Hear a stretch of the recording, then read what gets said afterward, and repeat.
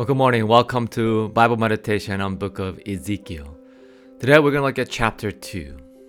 So in this passage, chapter 2 verse 5 says this, "And whether they hear or refuse to hear, for they are a rebellious house, they will know that a prophet has been among them." So here God tells them, they are going to refuse you, but they will know that I sent my messenger over and over again. And verse 7 says the same thing. Why is God sending his messenger when he knows that they're going to rebuke him? Because God wants to show them that he still loves them. His mercy is upon them. And thus God says in Ezekiel chapter 2 verse 6 through 7 says, "And you, son of man, be not be afraid of them, nor be afraid of their words, though barriers and thrones are with you, and you sit on scorpions.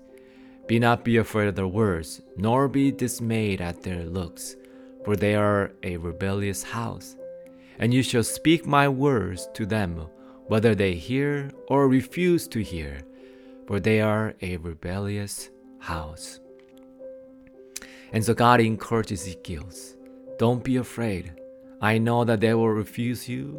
They will even try to harm you. But I am with you. So under the pressures of God, the pressures that Ezekiel is facing, God is encouraging Ezekiel to continue to preach the word of God no matter what. And then he tells them to eat the scroll, eat the word of God. That is a very interesting picture. Job also saw the word of God as food, and Moses as well.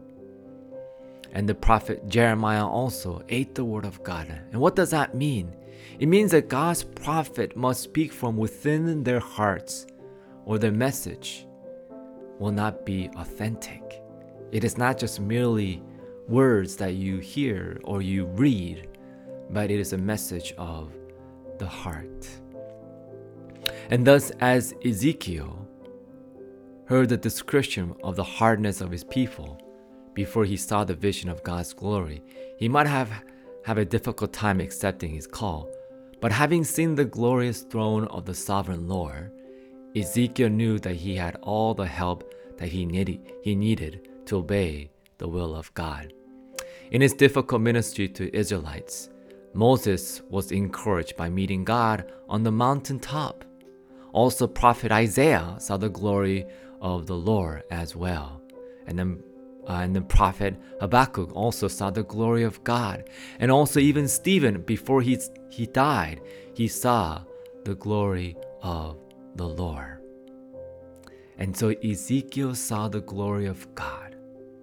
And that was enough for him to continue to persevere to preach the word of God. And so for us, it's the same thing. I know that it's not easy to share the word of God with people.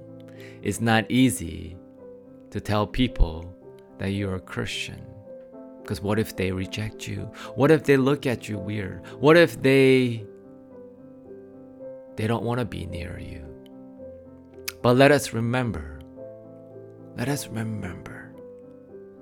God is with you, and that he wants you to continue to be faithful no matter what. Just like Ezekiel, God told them, they will rebuke you, they will not listen to you, but I want you to continue to speak to them, so that they will know that I am the God of love, the God of mercy. And so I want you to meditate this passage. This passage, the word of God says, seek first the kingdom of God. That is Matthew chapter 6, verse 33. Seek first the kingdom of God. What does that mean to you? Are you seeking God's kingdom first, above all things? More than your work, more than your family, more than your dream, are you seeking the kingdom of God? If that is true, then we must continue to live for the kingdom of God and continue to proclaim the kingdom of God. And that is what Ezekiel did. He was seeking God's kingdom more than anything else. And so meditate on this passage. Seek first the kingdom of God.